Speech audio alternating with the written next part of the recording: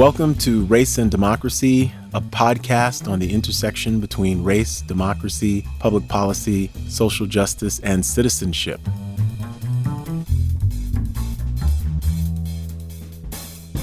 Welcome to Race and Democracy. We are very excited to have two special guests with us today. Two doctoral students or graduate students who are part of the CSRD, Center for the Study of Race and Democracy Fellows Program. We've got Cassie Marie Neff, who is a doctoral candidate in Latin American and Iberian literature and languages in the Department of Spanish and Portuguese here at the University of Texas at Austin, and is a CSRD fellow.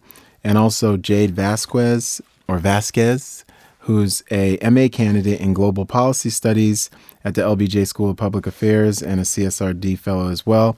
And we're going to be talking today about the research that they've been doing on Latinx citizenship in the United States. First, welcome, Cassie, Jade. Thank you. Thanks. It's good to be here. I'm excited to have a conversation together and then hopefully spark a conversation outside of these doors. Thanks. Yeah, so I want to dive right in terms of your research on Latinx citizenship. This is such a big deal in the run-up to the 2020 election. We're in a state of Texas where there is such a huge population. On some levels, we're ground zero for what people are calling the browning of America, and this idea that we're going to have more people of color in the majority as American citizens by sometimes demographers say 2050. I'm going to ask you when the real date is. But that's really elicited a lot of both joy and backlash. This idea that, the country is becoming more and more brown, and really the key group, voting demographic, is going to be Latinx populations. I've seen data where it says there's Latinx populations are adding 1 million new voters a year, who are going to be eligible to vote. So my first question, and this, anybody can get into this, is, why is the Latinx population seemingly booming? Why is it so important to do research on this population? And in certain ways, why do they hold the key in the sense to the future of American democracy? So I think that most of my research focused on Texas. And right now, Latinos make up 40% of the population, and they will soon become the majority in the state.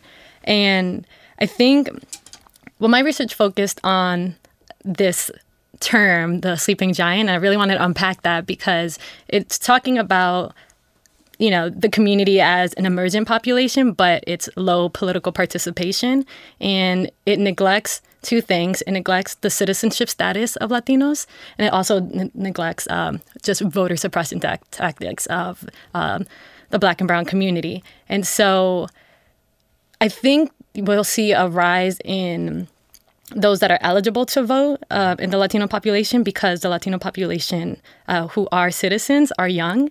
And so I think, there is some data that is saying that by 2020, the next governor's race, the population, because young voters, because of the young people that represent the Latino community, will be eligible to vote. We'll see a rise in just Texas alone. Yeah, okay. Yeah.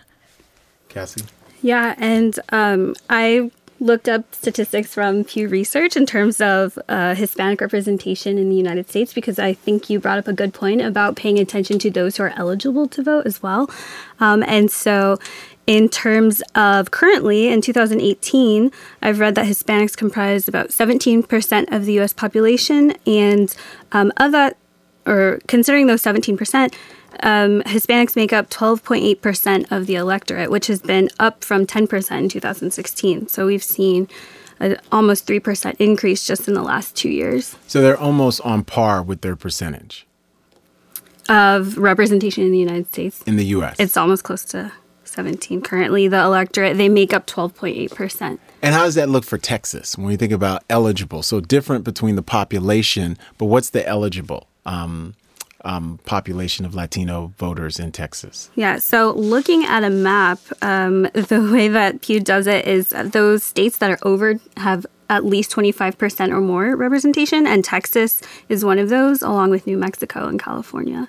And what is our actual voter turnout when you think about Latino versus that representation?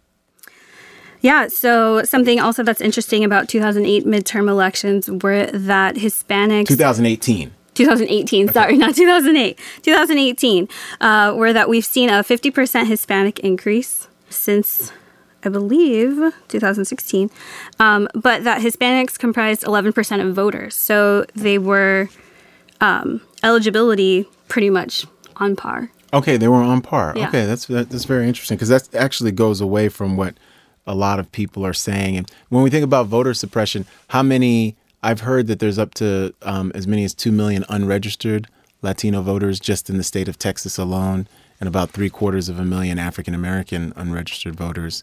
Have you done any research on that in terms of the number of Latino voters in Texas or even nationally who are eligible? These are citizens, but who are just not registered to vote.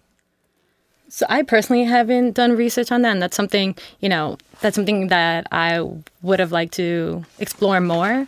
I wonder, too, about just the education and just access to, registration booths, and where are these registration booths? And I think that can make a huge difference, right, in high schools, for example, especially because the Latino population is so young. That can have a major impact. But I don't think Texas is a state that's interested in increased voter participation of communities of color. And so I don't... Why do you say that? I want you to talk about when you say voter suppression, what specifically is happening right here in the state of Texas that would lead one to say, hey, there's voter suppression of folks who would be eligible voters, especially communities of color, but especially Latino communities? So I would say there are two main things, and one is racial gerrymandering, and the second is voter ID laws.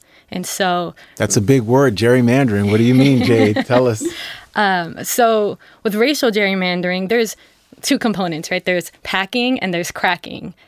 So I'll start with cracking, and cracking is taking people of color and cracking them into as many districts as possible where their votes won't make a difference. And then packing is putting as many African American and Latino voters into as few districts as possible. And so gerrymandering supports, or at least it undermines, the goal of it is to undermine the strength of the minority vote. Mm-hmm. And, Latinos and communities of color often feel like their vote doesn't matter. Mm-hmm. And these tactics further support that idea, right? Because it's not the voters that are determining their legislators. It's the legislators determining the voters. So gerrymandering basically either makes the Latino vote and the Black vote too diffuse to matter, or it makes it so concentrated that in the bigger scheme of things, it also doesn't matter. Right. And so what else? What are the other tactics that are happening in terms of voter suppression? Are Latinos victims of the new Texas voter ID laws that have happened since the 2013 Shelby versus Holder Supreme Court decision, which really transformed the Voting Rights Act because there was no more pre-clearance from the federal government, so local municipalities could change whether it was voter ID or ballot boxes, and they didn't have to clear it with the Department of Justice anymore. And many states like North Carolina, like Texas, really adopted very, very strict, some would say punitive voter ID strategies that seem designed to, again, tamp down voter participation from people of color as well, including students. Yeah, absolutely. I think, Texas's very strict voter ID laws have effectively disenfranchised Latino voters. And there's this Texas Civil Rights Project, and they did this report that said in 2013, an estimated 600,000 registered Texans were unable to vote because of the voter ID laws. And it's because they lack sufficient identification. And so, voter ID in Texas, what is the specific identification that you need? Is it a state license? I know that Texas doesn't accept, say, a University of Texas at Austin license, but or ID, but they'll accept a gun if you have a gun ID as a registered gun owner. So what are some of the forms of ID that are accepted, and why don't Latinos have access to those forms of IDs, you think? So I know, for example, student IDs don't count. They don't count. A driver's license, a passport. They're very specific on what IDs count. And I think not just Latinos, but communities of color, poor people, women, older folk. A lot of these groups don't have more than one identification. I think it really targets, these like poor minority voters. And so, in terms of other IDs that count, I'm not sure which ones are, but I just know because I'm coming from New York. Mm-hmm. And so I think about how strict, when you walk into a poll, like all these different identifications that you may have to show in Texas. I don't even show my ID in New York. I just tell them my address, number, and they trust that I will be I'm the person voting. And so it's interesting how many different barriers Texas puts on people to vote, while in other states that may have better representation of Latinos and people of color, they don't have that. Well, considering all these barriers, but the population of Latino voters in Texas, and this goes out to both of you, what do you think the prospects are for having statewide more Latino elected officials? Because we have, for instance, the former mayor of San Antonio, Julian Castro, is running for president of the United States. But when we think about, we still have never had a Latino senator, a Latino governor of the entire state. When we think about the ledge, it seems to be dominated by more white Anglo elected officials. What does it look like in terms of the outlook in the state of Texas for Latinos? And then I'm going to ask about it nationally too. Okay. So Julian Castro, I actually really like Julian Castro. I think he is speaking to issues that typically Democrats are afraid to speak on, especially around immigration and U.S. foreign policy in Latin America. And so because he's from Texas, I think he's just more attuned to these issues, and because of who his constituents were when he was mayor, I think he's more attuned to these issues. I know that he is polling in the general polls. He's polling around 10th place, but when they poll just Latino voters, he's polling in 4th place. That was an NBC poll that I saw today. He doesn't have a lot of national recognition, but he's really well known in Texas. Right. I think in a way, Beto O'Rourke has stolen some of his thunder because of the Senate race, which I guess on some levels people are upset about because of this idea of white privilege and how Beto can come in and just sort of reassert some kind of just white political dominance at the very moment you've got Latinos like, Julian and Joaquin who are making waves, but we sort of go back to the same common denominator in terms of white politicians. Well, when you look at who is on the top of the polls, right, at the top, they're all white men, right? Beto, Biden, Bernie. Yeah. That doesn't surprise me.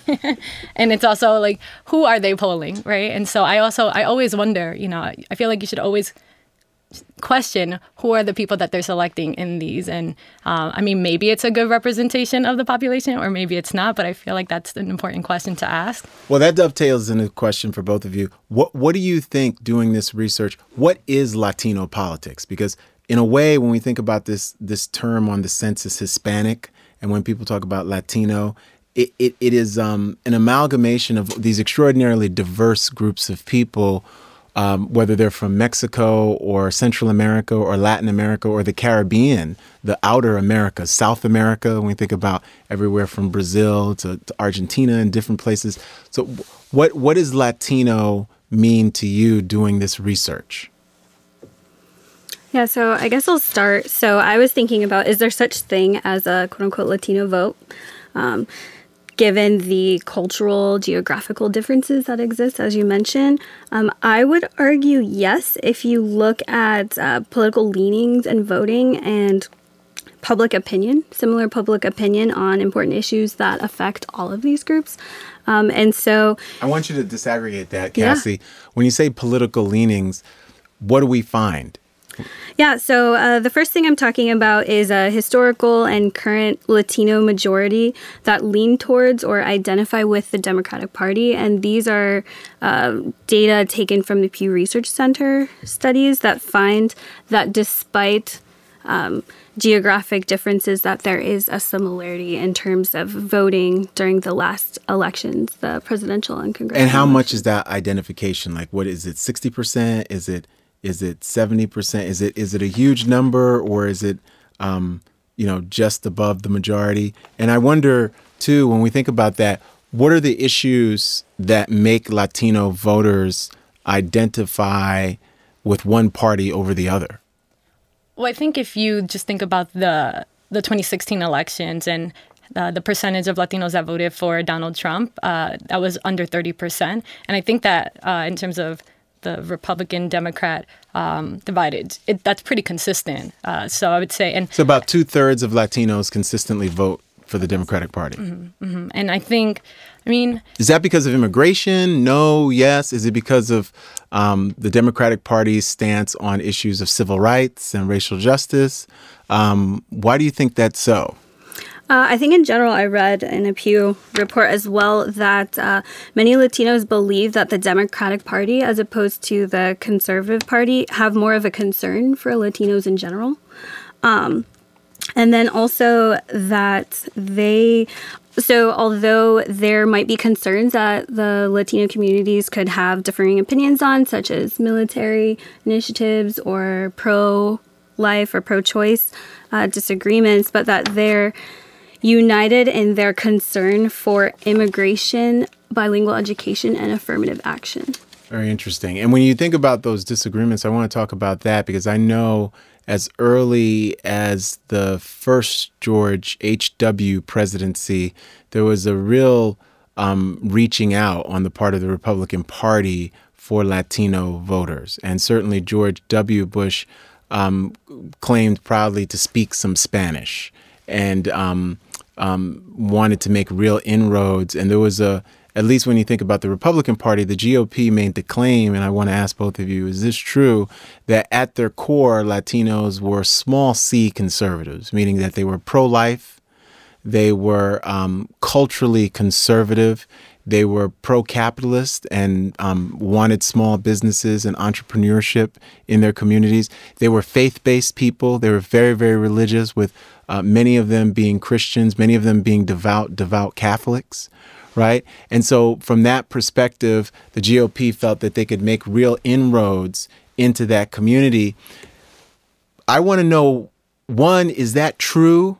And then my second question would be, well, what happened? Because this is sort of a GOP that wasn't necessarily attacking this issue of immigration in the same way that it does now.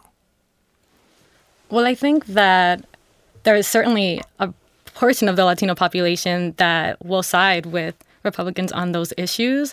But, and this is me speaking for myself and my family, we're all pretty progressive. And what's your background, Jade? Where? So my family is from the Dominican Republic and Costa Rica, and I'm from New York City, and so it's a large Latino population. I would say, and I think immigration is an important issue, but it's not the only issue that Latinos care about, right? And it's not the only issue that Latinos are progressive about, and so or have progressive attitudes towards. And so I think, we care about the economy, we care about education, we care about immigration, we care about the environment. There's so many different things, and so, it's concerning that we are always kind of pigeonholed to this one issue, but even though, for me, immigration and immigration reform is very important, but it's not the only issue I care about. And so I think that's what Democrats at least should be, looking toward and speaking to Latinos on these issues as well as immigration, right? Because we talk about the working class white voter as if Latinos don't make up a large percentage of the working class in America. And so, we should be speaking to them on these issues always, not just on one issue at one point in time.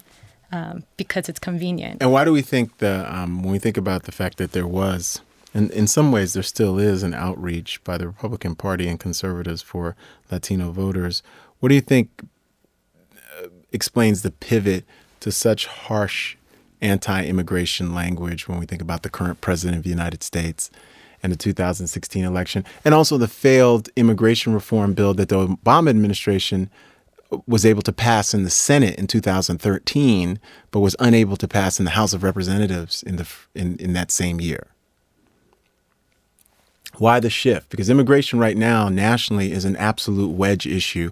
And in a way, you would think that that's going to hurt the GOP long term because of you're not being able to cater to some Latino voters that might vote for you.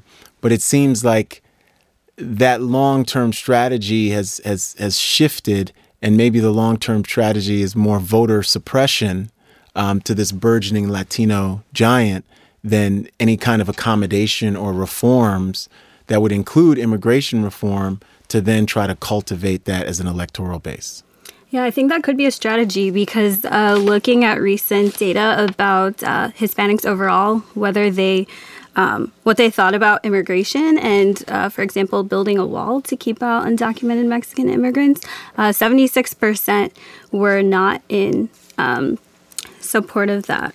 And so I think that this Central American, Mexican immigration is kind of backfiring, and it's bringing more people to the polls.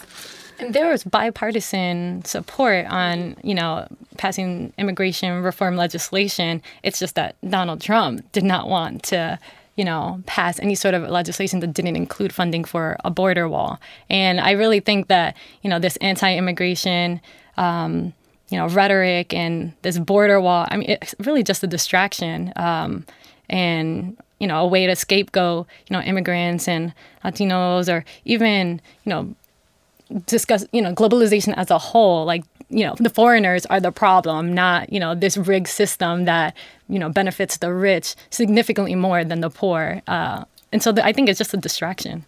I want to switch to and shift to policy. When you think about DACA and you think about DAPA and certain things that the Obama administration tried to do through executive order, what can we do policy-wise given the constraints that we have in terms of the federal government right now, and also just even statewide and locally? Because I think what's interesting about the last 2 years is the way both the rhetoric of the wall, but also the actions of immigration, ICE, has really, really impacted when we think about immigration, customs enforcement, and this idea of putting Latino immigrants in cages, and children and people who have died, people who have gone missing from parents and separated, which has been a huge political crisis, but a moral crisis. Yet when you look at the polling data, the support for the president stays pretty consistent, even in spite of these things. What are some policy vehicles that can be used in the future? And, one thing I'll ask, do you think the Obama administration dropped the ball by not trying to have comprehensive immigration reform in the first 100 days of that administration? When you think about 2009, after coming into the White House with almost 70 million votes, and why not say that immigration reform was a national security issue, that immigration reform was as important as the bailouts. It was as important as saving the banks. We had to decide this issue and vote on this issue, and it was as important as healthcare. So why not really have a comprehensive immigration bill the first 100 days? These are so many good questions. Okay, so I think with DACA and Obama, for today, as who is in office now, what can they do today? And what they've tried to do is turn an executive order into a bill and try to pass it as legislation through Congress. I think that's what needs to happen, and that and Congress needs to create a pathway to citizenship, especially for Dreamers and DACA recipients. And I would say, I think Obama did drop the ball, and that is not to say that he didn't have other really important priorities. And I also think it was a political strategy. And so I think healthcare was like a really important, a really, number one priority on his agenda, right? And I think that was also a very controversial issue. And I think when you think about immigration reform, there's going to be a backlash. If you make that a priority, there's going to be a backlash for American citizens, who think that there are other much more important issues relating to the economy. And so to prioritize that over everything else, I think could have hurt him in the in the 2012 elections. But then he lost the House of Representatives in 2010 because of the Tea Party, but he also lost because his own people didn't come out, his own supporters. Wouldn't it have potentially bolstered his support because the Obama administration lost the House of Representatives in 2010 and then lost the U.S. Senate in 2014, which made it impossible to put Merrick Garland on the Supreme Court in 2015-16. So I guess one counterfactual is that perhaps comprehensive immigration reform, along with other packages that were passed, might have actually bolstered support from progressives. Yeah, I mean, I don't know what his political strategy was at the time, and hindsight's 2020, but, if you think about, if he was able to pass immigration reform in his first 100 days or in his first 4 years, that would definitely have more positive implications today for the Democratic Party if he hadn't, as we've seen in the 2016 elections, or even in the 2012-2014 elections as well. But I mean, it's hard to say. I would have loved for him to pass immigration reform, and I'm just trying to put myself in his shoes and in his team's shoes. And I'm just thinking about what the political strategy was, and I just know that was an argument. Well, I think that the political strategy was that this would hurt him, but what you see happen 2009, 2010, he was hurt anyway, and even though he passes health care all on party lines, they still lose the House of Representatives. So whatever they did really didn't work. I mean, the only thing that worked was he was able to get reelected, and he was able to pass then a series of executive orders that since got reversed with a new Republican president.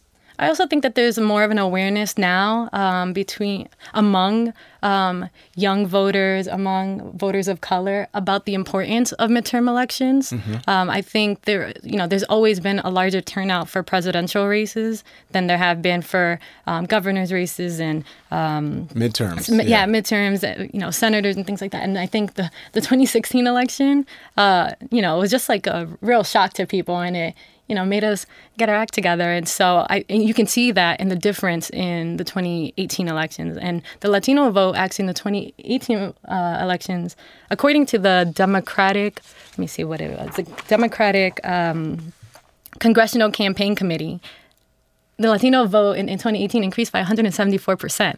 That's huge. And so there's groups like Voto Latino and all these turnout. My final question really is about that.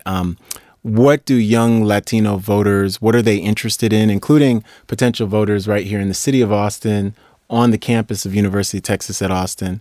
What are the issues that are going to grip them, which is going to be really so important to the United States of America? Because if we're getting 1 million new 18-year-old Latinos a year for the next 10 years, that's going to be, if they all vote, they're going to be one of the most important voting blocks in the country. What are they interested in? What do they want? So I'm going to speak for myself because I would consider myself a young Latino voter. I think, care about jobs. We care about debt-free college. We care about climate change.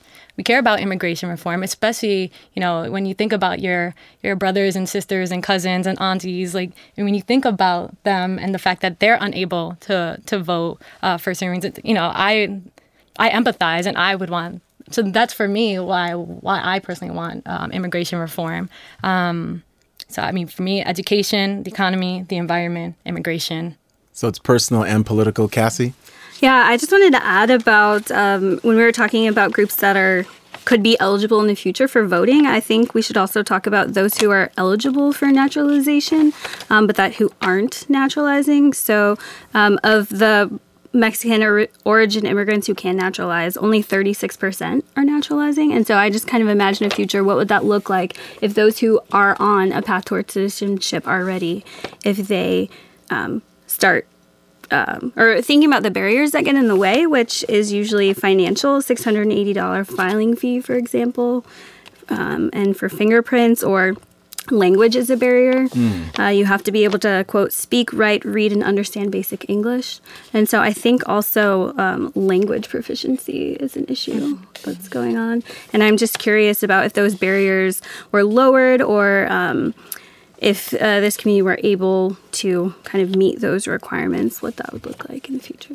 So I'm just curious about the role that language proficiency plays in like keeping people away from civil and political rights and voting. And we're in the state. Barbara Jordan, our former rep, was the person who extended the Voting Rights Act in 1975 and co-sponsored that bill, which made it possible to have bilingual materials in all the polls in Texas and Southwest parts of the United States. So I think bilingual education is really hugely important. I also had some data that, because I'm new to Texas, I wanted to compare some of the data that I have from New York and in the U.S. as a whole.